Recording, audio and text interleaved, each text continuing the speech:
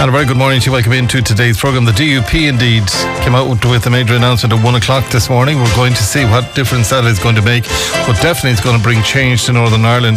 We look at school transport issues in the Oughterard area.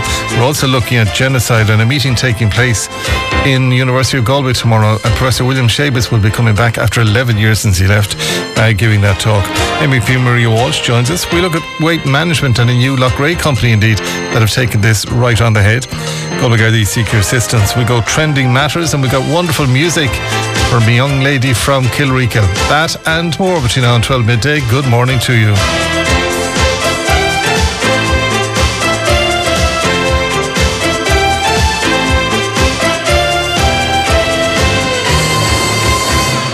Now, a very good morning to you. Welcome into today's programme. We are with you until 12 midday, and thank you indeed for joining us today. Just very briefly, thanks for all of your good wishes yesterday. It's business as usual between now and the 12th of April, and it's all about you, the listeners, and it's all about the guests and otherwise, not about me.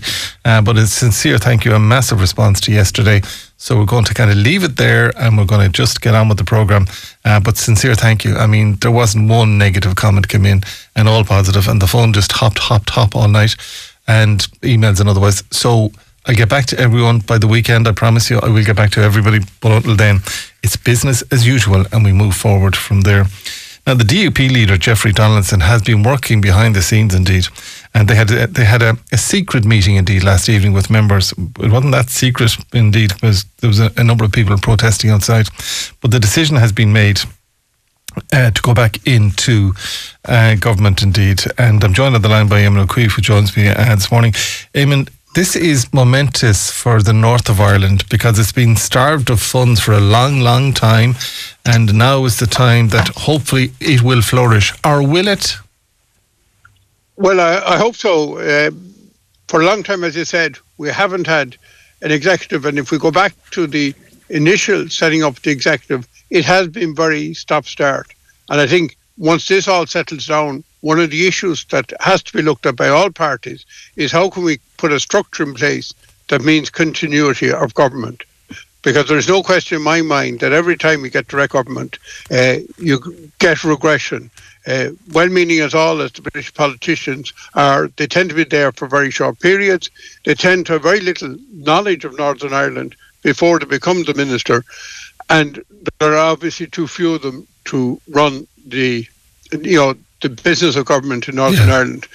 Add to that the total starving of funds, and you had a lethal mixture of non-action in the north for the last 2 years, 2 to 3 years. But I mean, the situation is we saw people taking to the streets indeed a week and a bit ago, and public service employees. On one side you had the Northern Secretary saying the money is there to draw it down. On the other side, they weren't sitting in Stormont. So it was a chicken and egg situation. Do you think that put pressure on Jeffrey Donaldson to make that decision? Or do you think that he's genuinely happy with the undertakings that he's been given? Well, I think it's a bit of everything. And, it doesn't matter what negotiations you get into, pay talks, international talks, whatever. It is true to say that in most negotiations, both sides don't walk out with everything they sought at the very beginning. And that's just the inevitability of negotiation. And if you haven't got that ability to compromise in politics, there's no point being in politics because nothing would ever move forward. I do have to say that I think that from a Northern Ireland point of view, the border arrangements now are way better and much less bureaucratic than they were in the beginning. And I had been in contact with somebody who had said from the very beginning that there were technological solutions to the problem and that there was no need to check all the goods in the north of Ireland. And in fact, they're going to have a very advantageous situation if what they say is true, that goods entering Northern Ireland for use in Northern Ireland will not be inspected. It will be done on a technological basis, because if you think of all the big companies, they know exactly what's in every truck. The Tesco's, the Sainsbury's, the Co-op, the big multiples, they're not going to be fiddling the manifest because it will put their own businesses awry. They don't do that. So I do think that to a certain extent, if we're all honest, in terms of the arrangement in Northern Ireland, we've actually arrived at the position we should have arrived at the beginning. And I always had a view that Europe were making things difficult in terms of some of the demands they had that were not really required to have security in terms of the single market. And can I ask you, just in relation to moving forward then, what role will Ireland Inc., as in the Irish government, have in this new structure? Well, obviously Stormont is a standalone structure subject to Westminster, but the North-South bodies, North-South interaction are vital. And of course, it's absolutely incumbent on us to try put the interests of the whole of Ireland forward all the time in everything we do, and to bring people together. And I think that will happen. My experience was that when we had direct rule, things regressed. It was very hard to move things forward. When we had Stormont operating, things were much more positive. And on a big and a small level, since you had local ministers, things moved forward. And I always remember during one period that we had direct rule and we were up in Belfast, and the civil servants from the south were totally frustrated with the total lack of movement in the north. And one of them said to me one day, coming down in the car, he said, the reality of politics is that the politicians can't do without the civil servants. But he also said, and this was the writer, he said, but if the truth is told, everything stagnates if you don't have the politicians driving the civil servants. And that was coming from a public servant who had seen what happens when you take the politicians out of the equation. Now, as you know, I'm a great defender of politics, of democracy, and the need down here as well as everywhere else for politicians to be ultimately in charge, because they're the only ones answerable to the people, and they do bring a dynamic to administration that wouldn't be there if it was purely administrators running the system. Well, look, thank you for joining us. I want to go to Deputy Mairead Farrell, who joins me from Sinn Féin on the other side. And Mairead, good morning to you. Do you welcome this decision by Jeffrey Donaldson overnight? Good morning, Keith. And of course, I absolutely do welcome it. But I do have to say, I can't come on this morning without mentioning your own news, Keith, and I want to wish you all the best. And I suppose just to say, my mother says since she retired she's never been as busy, so I don't know how that looked like for yourself, Keith, but obviously you'll be greatly missed. Likewise. But coming back to this here, yeah. Have you spoken to Michelle O'Neill this morning or anything in relation to this, and do you welcome this decision? Look, I think we absolutely all welcome this decision. I think this is obviously something that we've been long calling for. The reality is, like, I was canvassing, obviously, in those elections. That's nearly 2 years ago. That was May 2022. And a lot of my friends, a lot of my colleagues who were elected on that day, you know, they've been wanting to go in. They want to go in and they want to be able to do the job they've been elected to do. So, we want to see this. We want to see Stormont up and running as soon as possible. We had consistently called, obviously, for Stormont to be up and running, and we know, like you mentioned there, the difficulties over the last period of time because of the fact that Stormont wasn't up and running. And for example, we saw obviously the strikes over the last number of weeks, and that's as a result, partially as well because of obviously Stormont not being up and running. So look, I think at this point now what we need to see is all the parties coming together and the government's coming together and to get Stormont up and running as fast as possible. There is that deadline of the 8th of February, but at this point we expect that Stormont to be up and running well before then. I think this is really important. We need to see that democratic process being there within Stormont and being able to deliver for people, and crucially, obviously, getting money out to people who have been very much struggling as a result of the cost of living crisis, and indeed, of course, because of the health crisis as well. Can I ask you though, just in relation to Stormont, so it's nearly 2 years to the day since it was dissolved. And again, it's suspected that by Monday morning next day they will be up and running. What about the civil servants within Stormont? What have they been doing for the last 2 years, do you reckon? Well, to be fair, they still have to, they still need to administer everything. So, it's not like everything just kind of grounds fully to a halt. Do you administer without any boss or any direction? Well, there's a lot of kind of work in the background that kind of needs to be done a huge amount of the time. I suppose the work that civil servants do as we know, it just kind of continues. So yeah, they have been continuing. And look, our MLAs, for example, who've been wanting to be in Stormont and wanting to be representing people, have been out, very much within their constituencies, focused on trying to get, work done for those constituents. For example, Gemma Dolan, who is in Fermanagh, is somebody who I would regularly contact. People come into my office about things like their equivalent of a PPS number or that, and I'd always be kind of speaking to the likes of Gemma Dolan, who'd be working full time in her constituency office.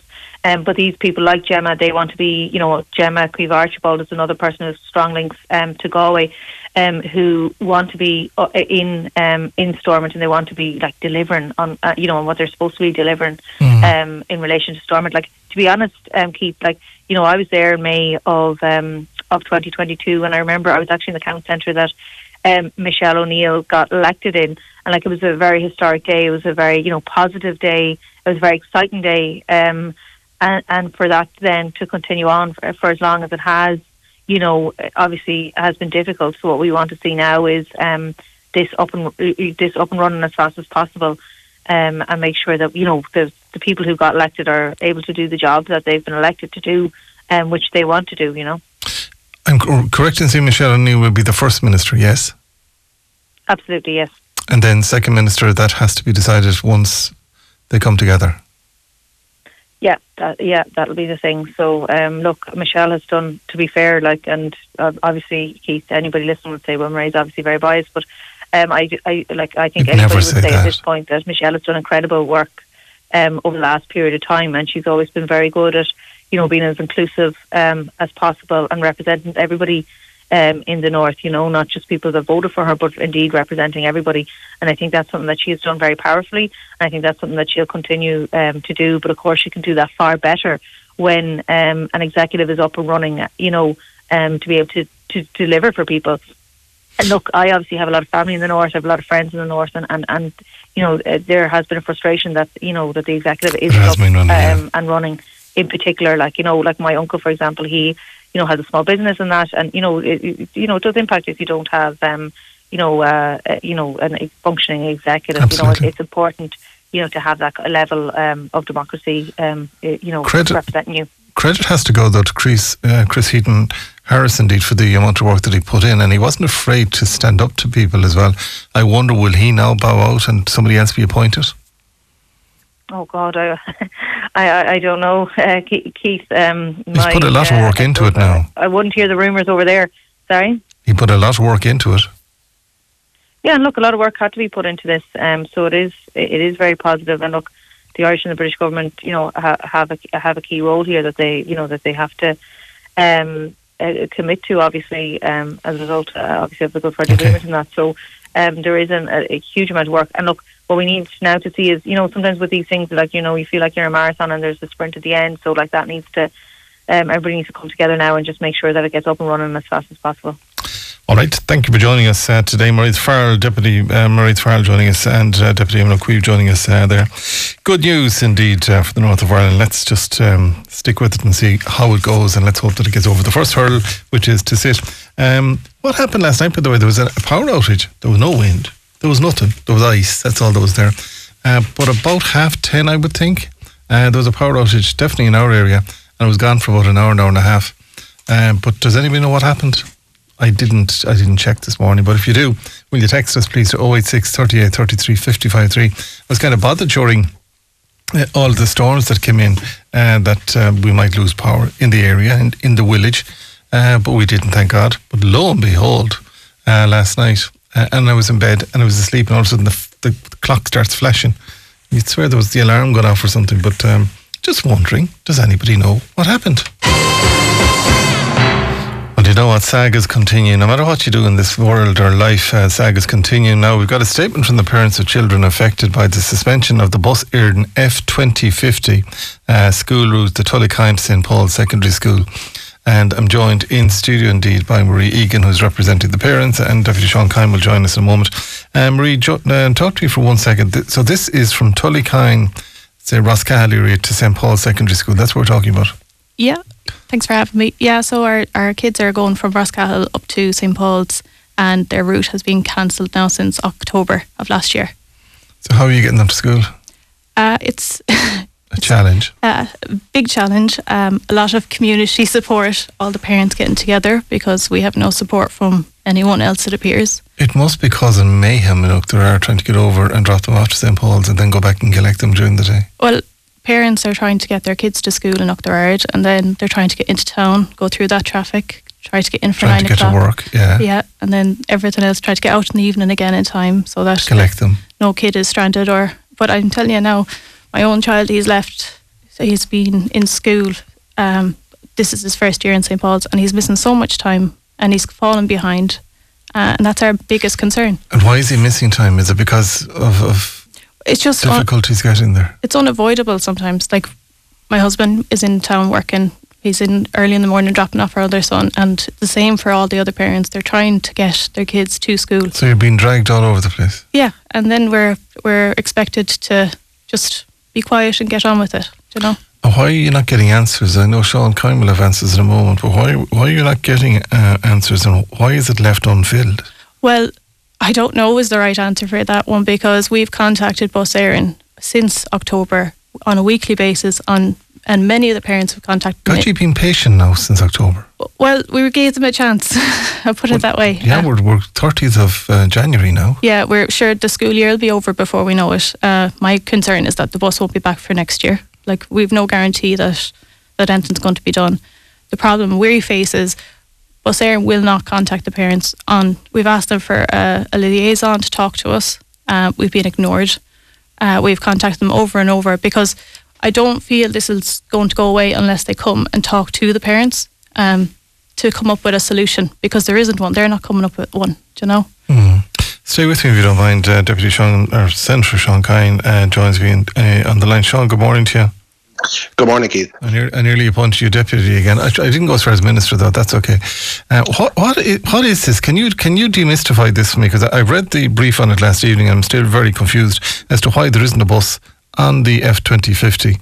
Or am I missing something now? I wish I could, Keith, and I wish I had the answers, and I know the frustration of all parents that have contacted me, and I've contacted all the Oireachtas members in this area, and I know that others have raised this in the Dáil. I've raised it as well in the Shannon on numerous occasions. I've raised it at parliamentary party meetings in relation to the issue. Obviously, Bus Eireann have a responsibility on behalf of the Department of Education, to provide bus services for children that are eligible.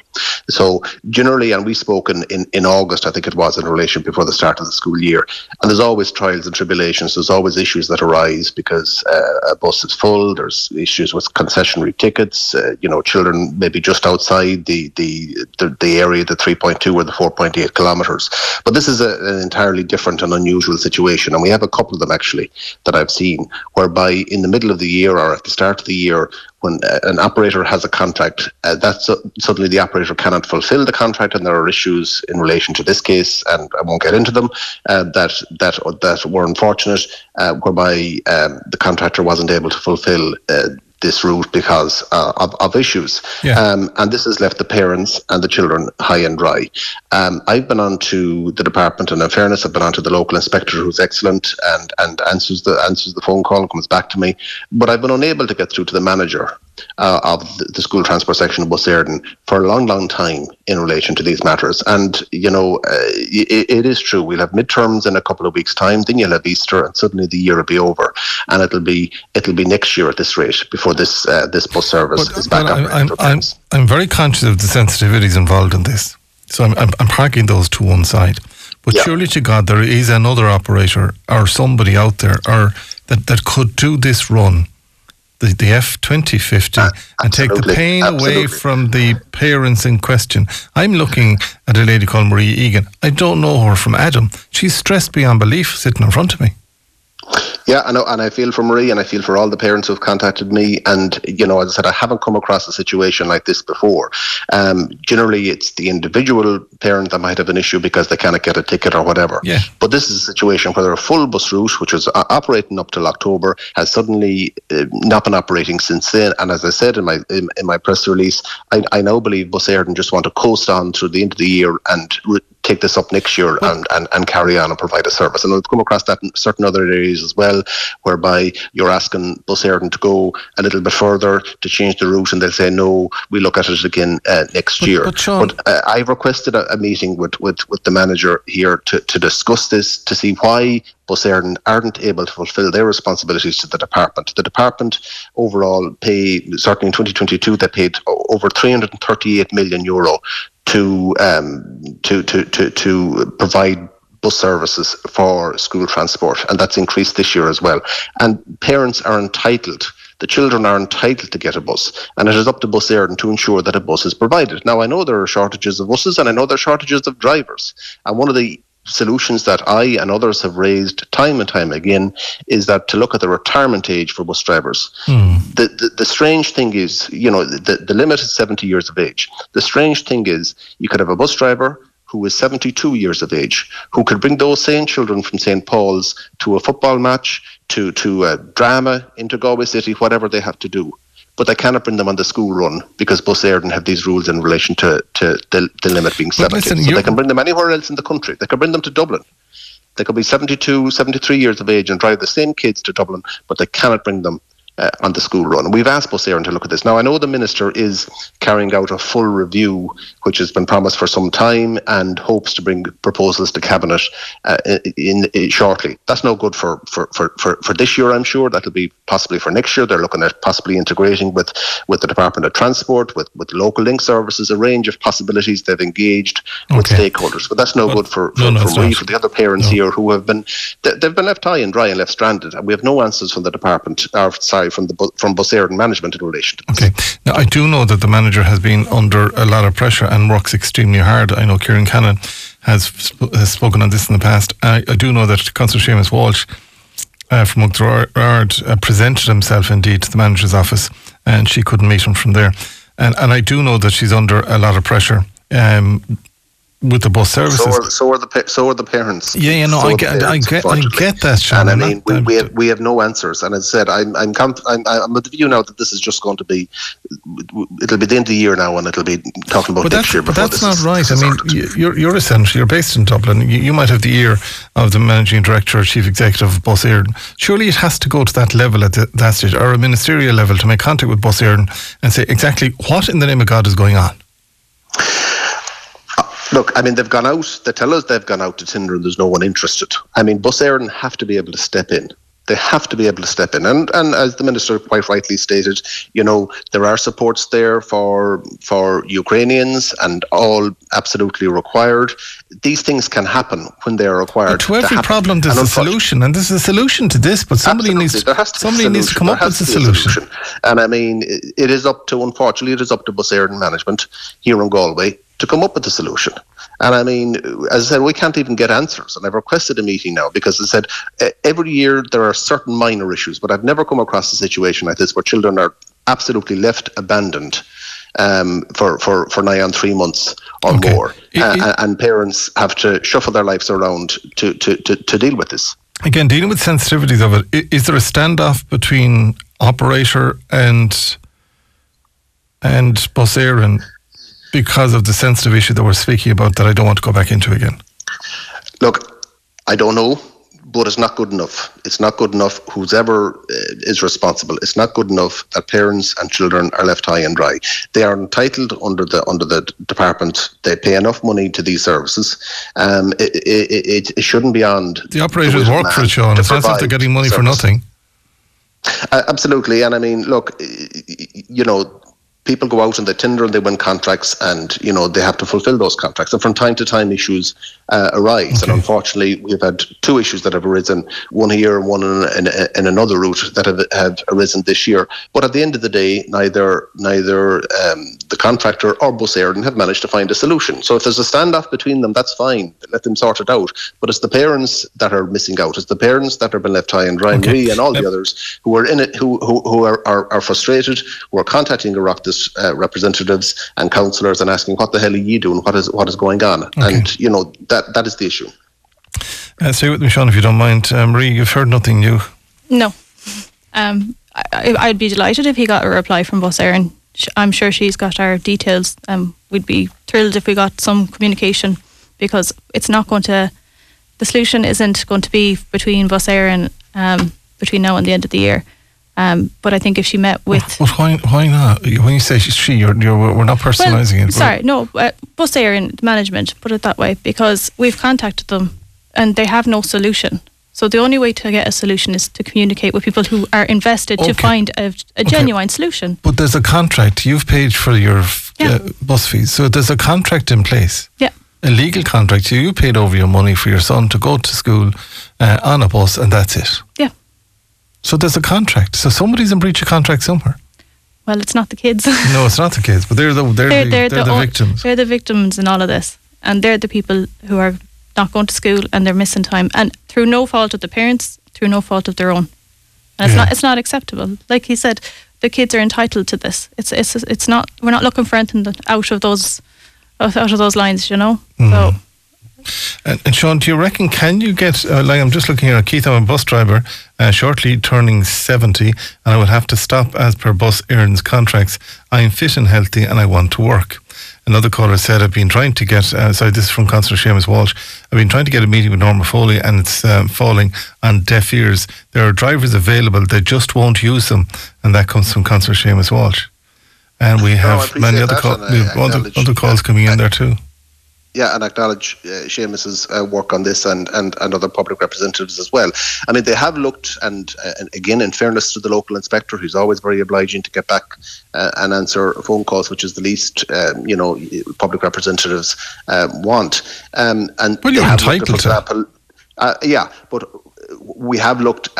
But they have looked at, for example, putting bigger bus routes, sort of amalgamate routes to allow for this, and this has been looked at, and that seemed to have come to nothing as well. So, look, there is absolute frustration in this, and I feel helpless. As I said, I contact the local inspector, I'd say twice a week on a range of issues, and I have to say, despite his best efforts, this has been the worst year that I've seen in terms of issues with school transport. But can I put it to you though Can I just put it to you though, there is a contract there. And I mean, there's a contract there, they've paid their fees, they've been accepted. So there's a duty of care to the pupils in this regard. Now, nobody wants to see this playing out in a different forum altogether, but there's a solution to every problem, and you want the solution now, between now and Monday, to get a solution for the parents here. I just see Seamus Walsh has been back onto us again. Seamus Walsh has personally travelled to Norma Foley's office in Tralee, and she would not deal with this as it was not a Kerry issue. Well, that says it all. I leave that between Seamus and Norma, but maybe he has enough. He has enough in his hands currently, so he has. Sean, I better let you back to the day job, but thank you for joining us today. I mean to the Senate. Thank you for joining us. Marie, we don't have any solution for you. No. You didn't come in thinking you were going to get a solution, though, did you? No, but I was hoping that people could see what's happening and not to be ignored. I think that's the most frustrating part of it, is to blatantly be ignored when we're asking genuine questions, and they're important questions. You know, all we're doing is looking out for our kids and making sure they get a proper education. You know, and this is a barrier to that, and it's unacceptable, really. Yeah, you know. It really is unacceptable. But listen, again, you're making the appeal on behalf. How many students are involved in this? It's over 40 students on that bus. Oh, good Lord. Yeah. That's a lot of students. Oh, absolutely. And for a small school, like we're not... A lot of cars coming in now. Look at it. Yeah. In our current climate change and everything else, it doesn't make sense at all. No. And are you carpooling at this stage, or trying to? Well, if you have two cars. If we can, most people are trying to. I know there's one child that has to go into town in the morning and get us the bus out to Oughterard to go to school. Do you know? So it's not an easy situation. Anyone. Give me that scenario again. They go to Galway City because the parents are working, and they get a bus out to Oughterard to be able to go to school. So they're living in Roscahill side, but they go in with mum or dad into school. Yeah. Then they get the bus out of Galway City. Yeah. To Oughterard. All right, lads, the carbon footprint, what are we doing? I know. And there's others. It's not even fair to the student. Could you imagine being brought into town to be brought back out again? But we've been left with no other solution. Like, they have no other option. Do you know, they can't go to school at 6 o'clock in the morning or half 6 in the morning. But you've paid your money. I know, but who do we go to? There's no accountability. There's no accountability from anyone. And I believe it's Bus Eireann that need to talk to us, because they're the people who have given us these bus tickets. Somebody said, morning Keith, a lot of the problem is the lack of buses and the scarcity of drivers. Read the driver issue. When a driver gets over 70 years of age, you are gone as far as Bus Eireann are concerned. That's an absolutely ridiculous rule, I have to say, but there you go. Another caller said, Keith, this caller said, something, what's good for, where is that good for us, Minister Foley, this morning? That's not fair to call it that. And Keith, I'm a transport assistant working in Galway. We haven't had a pay rise since 2020, and that was 26 cents an hour. The pay doesn't reflect the responsibility of my job. There will be a shortage of people doing this job if they don't raise our wages too. It's not just drivers, the scholar said. So there does seem to be a bit of flux in the bus industry, so there does at this stage, Marie. Yeah, and our kids are the ones who are taking the brunt of it. Leave it with us and we'll see what we can get on it. We'll put some questions out indeed to Bus Eireann as well. They've got an excellent press office, I have to say, in Dublin. We'll go straight to headquarters and see from there. And just I want to acknowledge though the good work that's been done by the team in Galway Cant Station as well. And let's just see where it goes from there. Marie, thanks for joining us Thank today. you. Appreciate it. And just don't let yourself get too stressed with it. Let's take a short commercial break and we're coming back and we're looking at a talk taking place in University of Galway tomorrow. Stay tuned for that and more to come. Now, very good morning to you. Professor William Shebas, one of the foremost experts in genocide, will deliver a public lecture in the Aula Maxima at the University of Galway tomorrow, the 31st of January at 4 p.m. He joins me on the line today. Professor Shebas, there's an awful lot going on in the world today, really and truly. The whole world. Okay. Well, it's we have some very specific crises, of course, and genocide has been the focus of the discussion, in particular about the situation in Gaza. But the world is probably in a more dangerous place than it's been for a long time, and people talk about the prospect of a third world war in a way that we've not heard for many decades. When I was a kid growing up, I think my parents believed that a third world war, they'd of course lived through the Second World War, and their parents had lived through the First World War, and they figured this was something inevitable. But we've managed to make it through most of my lifetime without a world war, and yet it's very troubling to see the discussions about how this we may be headed for another catastrophe. And could you see another world war? Could you? Well, you can't rule it out. I did a study a few years ago that involved looking at the First World War and some of the legal aspects about prosecuting for crimes committed during the First World War, including starting it. And my conclusion, historians, I guess, differ on this, but it was very apparent to me that the First World War was kind of stumbled into in a way. I say it was like a bunch of tough guys in a pub having a quarrel and then agreeing to go out and settle it in the car park, and then waiting to see who would strike the first blow. And I feel we're in a world where a bunch of tough guys arguing in a pub, and I'm afraid they'll go out in the car park and then stumble into it, like in the final act of West Side Story or something like that. Can I go back to the Gaza situation and genocide? We know that the courts have taken action. We know South Africa have been involved. Where is all of this going to end? Because the loss of life on both sides is quite frightening. But when does it become genocide?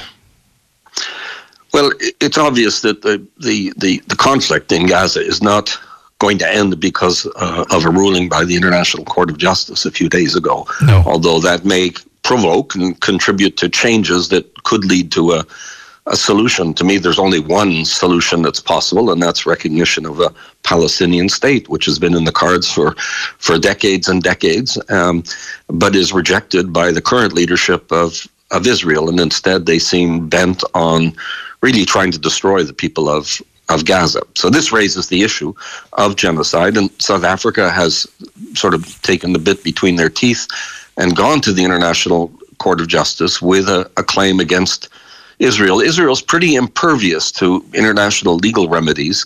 Some states have managed to shelter themselves from them because they're consent-based. But there was a gap in the armor of Israel, and South Africa spotted it and has gone to the court then with a charge of genocide. It was dismissed by some Western governments and, of course, by Israel as being frivolous and contrived. But the ruling of the International Court of Justice last Friday has treated it as something very serious. The word they use, because it's part of their law, is plausible.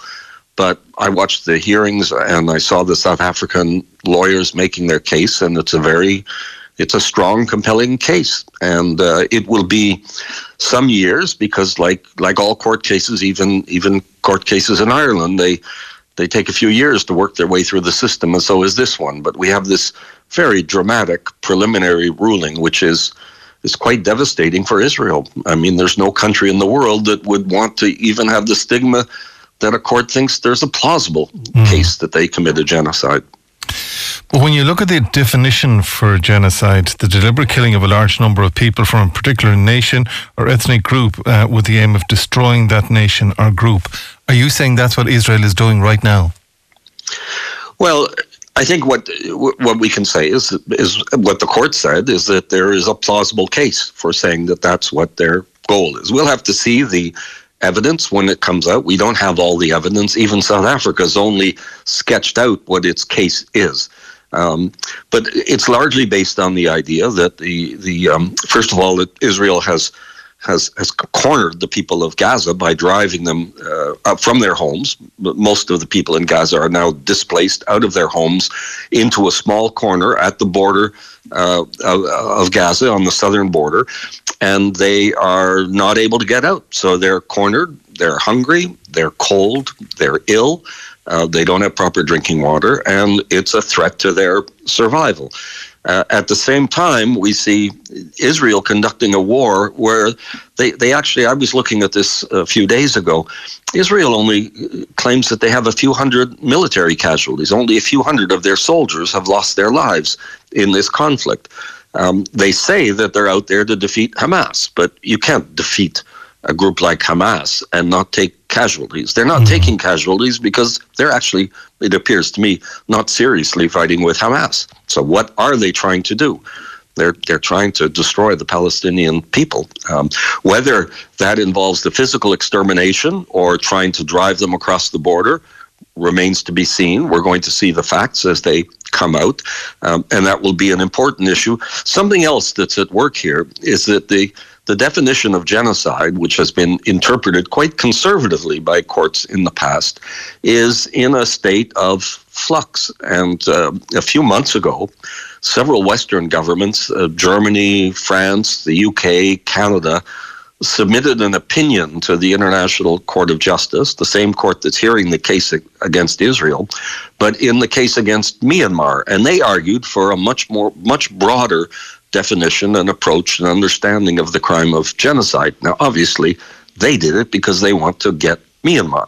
And I guess it hadn't occurred to them that it might rebound, which is what it's had. They provided a very strong argument for South Africa against Israel, and I bet they actually regret it now.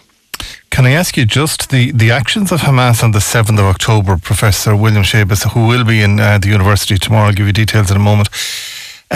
Is it excessive, their response, if I'm reading between the lines here? I'm not sure I follow you. I mean, Israel, in the case when it was argued before the International Court of Justice a few weeks ago, the lawyers for Israel claimed that what Hamas had done was genocide. I think that's a stretch to try and claim that an attack like that was genocide. Clearly, with the number of combatants they had involved in it, the number of people, it was really quite impossible to think that this was directed at trying to eliminate or destroy the Jewish population of Israel. So I don't think that's a correct characterization, but it's clear that crimes were committed, whether we call them war crimes or simply ordinary crimes under the laws of Israel. If there are any people who were perpetrating those who survived it, at some point they may be brought to justice. But we're not talking about genocide in that case. Okay. Well, I suppose maybe putting the question a different way would be, do you think that Hamas hadn't done what they did on the 7th of October, that there would be peace between Israel and Palestine right now? Well, I think a big part of the problem is the extremists, particularly in Israel, who are in control. So we have the government of Israel has never been as right-wing as it is right now. There are lots of people in Israel, I think, who would like an end to the conflict, who see that it's accomplishing nothing.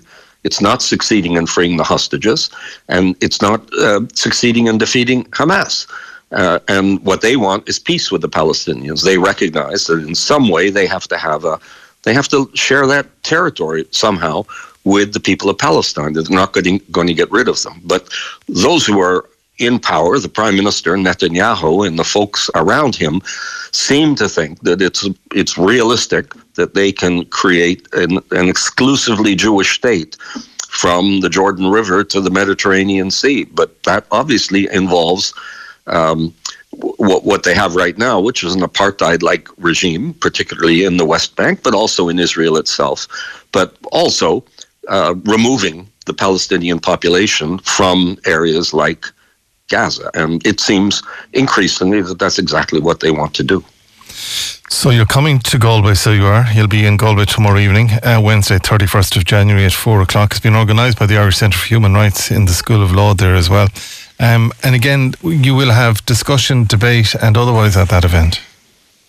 Yes, absolutely, and everybody's welcome. You'll remember, Keith, I was director of the Human Rights Centre at Galway for 11 years and left about a little over a decade ago. I was back last summer, but of course I missed a few years because of the travel restrictions during COVID. And I'm really anxious to get back to Galway, which was a home to me for many years, and to see my old friends and to enjoy the crack of the town. Well, do enjoy that, and we might just catch up with you tomorrow indeed at 4 o'clock. And again, it's taking place, organised by the Irish Centre for Human Rights. 4 o'clock tomorrow. Further details can be had from the University of Galway. I better let you get on the plane and get over here for that event. Thank you for joining us. Talk to you soon. Professor William Shabas joining us there. And again, further details can be had from the University of Galway. The event is taking place tomorrow, Wednesday, 31st of January at 4 p.m.